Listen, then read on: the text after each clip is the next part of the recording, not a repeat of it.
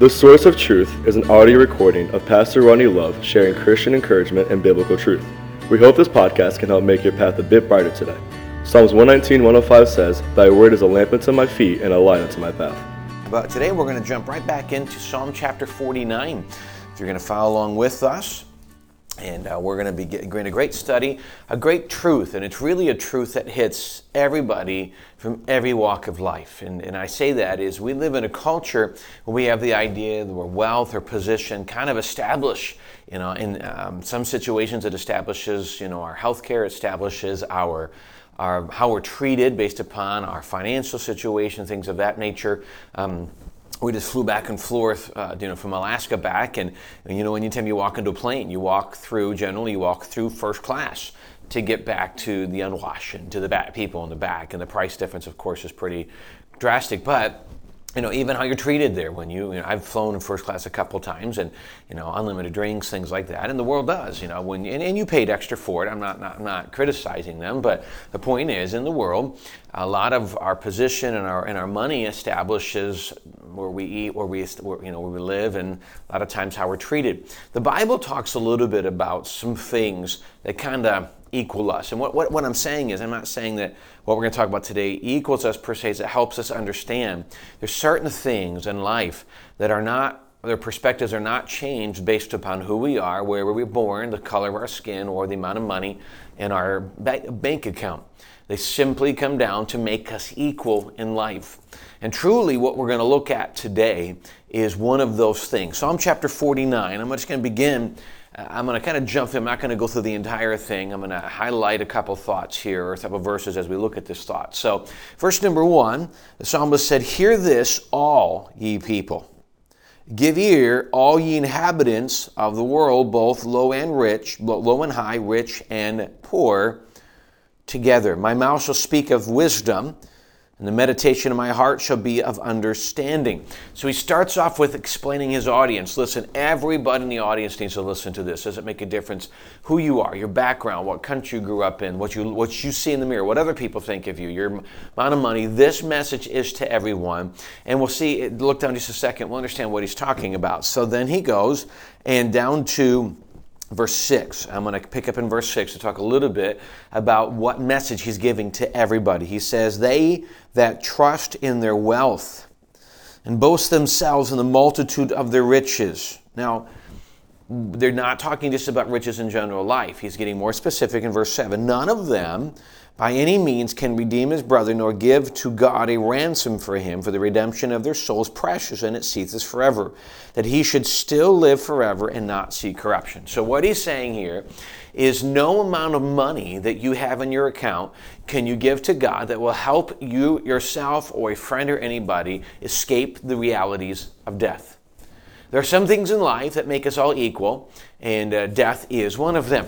The Bible says, "It is appointed a man once to die, and after this the judgment." For years I used to believe that meant that God has a set appointment and this is the way it's going to be. Tonight I lean more towards this aspect, that the truth of the Word of God is appointed a man once to die. Simply this is, at some point in life, death will come to you. Death is going to come. Death is going to come to you no matter how much money you make, no matter how healthy you are or unhealthy you are. At some point in your life, you are going to experience death. Now, please understand, the healthier you are, more than likely, the longer your life will be. Unfortunately, it's not always true. One of my wife's cousins, her husband's struggling with cancer right now, and he's a very healthy man, much younger than me. And it's a pretty aggressive and rare cancer. It's just sad to see. We do see that. But one of the things we will learn in life, and one of the things that brings us all together, is death. We think about this condo that collapsed down in Florida.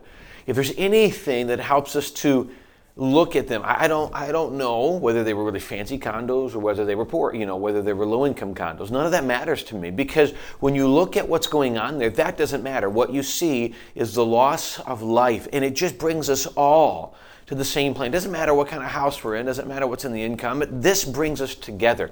The reality of life, the reality that life is not permanent. So what happens is that the world tells you, culture tells you, earn, do for you, get for you, put aside, have this, acquire everything the world can offer you, acquire wealth, acquire nice things, and sometimes even climb over other people to get it. And yet, I think all of us realize at some point, and don't get me wrong, when you have extra money, there's just some nice things you get to have and your life's more comfortable.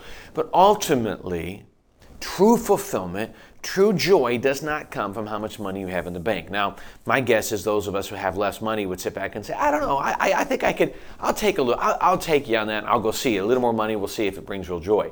I think there's some aspects of happiness it brings. I mean, you never have to worry about money, about vacations or eating. You can go anywhere you want. Those kind of things can happen. But ultimate joy, ultimate fulfillment does not come in that.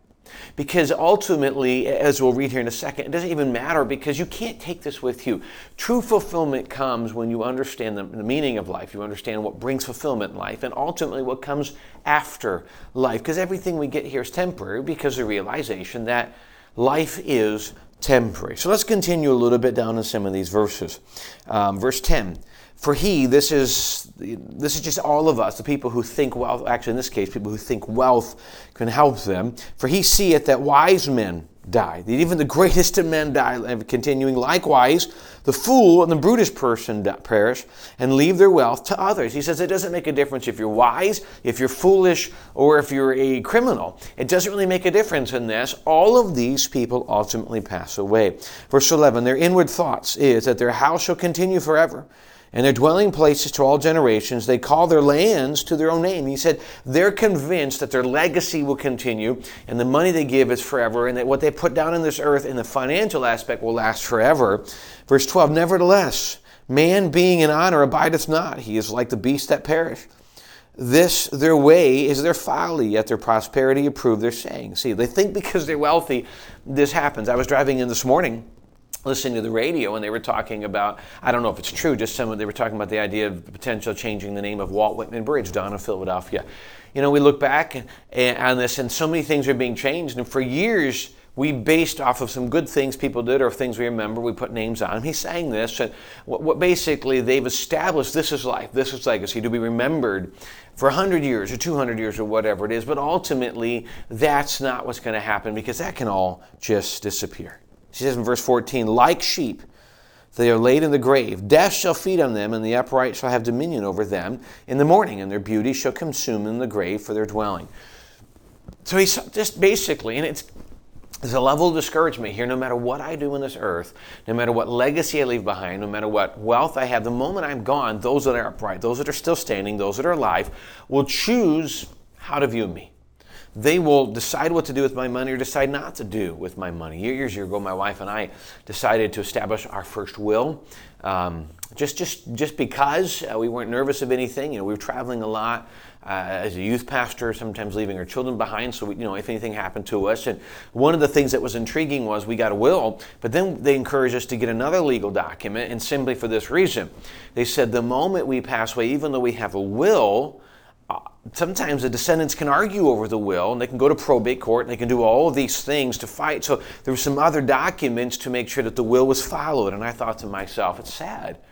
Even with a will, people can fight for years over what's going to happen. Not there was going to be tons of money left behind, but that premise.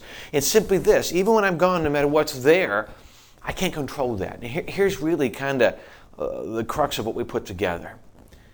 The truth of death and the truth of eternity should establish the reality of what's important here in life. So number one, the truth of death brings the truth of eternity. The point of man wants to die, and after this, the judgment. At some point, there's a judgment. There's one of two. One, eternal judgment in hell, which you don't want to endure. Or two, standing in front of Jesus at the judgment seat of Christ. One of those two. At some point, what's coming next is going to come, heaven or hell. One of those two is going to come. So my question to you was this. Do you have a certainty as to when your life is to end, what's coming next? There is only one of two options. There's not purgatory, there's not resting places, things like that. There's even eternity in heaven or eternity in hell, and you cannot decide after. No one can, after death, help change your eternal destination. It's the decisions you make before death that establish eternity. It's just the way it is. Paul said, for me to live is Christ, to die is gain. He knows that at one point he's going to die, he's going to end up in heaven. There's some pros to it, but the religion tells you there's so many of these different things. The Bible clearly states, when I die, I'm either going to go to hell or I'm going to be in the presence of God in heaven. That's what's going to happen, and then it's permanent. Nothing can happen after that. So what you do now, these decisions you do make now will make that. So I must understand, have I placed my faith in Jesus and put my trust in him? Jesus says in John 14, I am the way, the truth, and the life. No man comes to the Father but by me. Have you put your faith in Jesus and trusted him for salvation and eternity? 2, if you have, then are we living our life with eternity's values in view?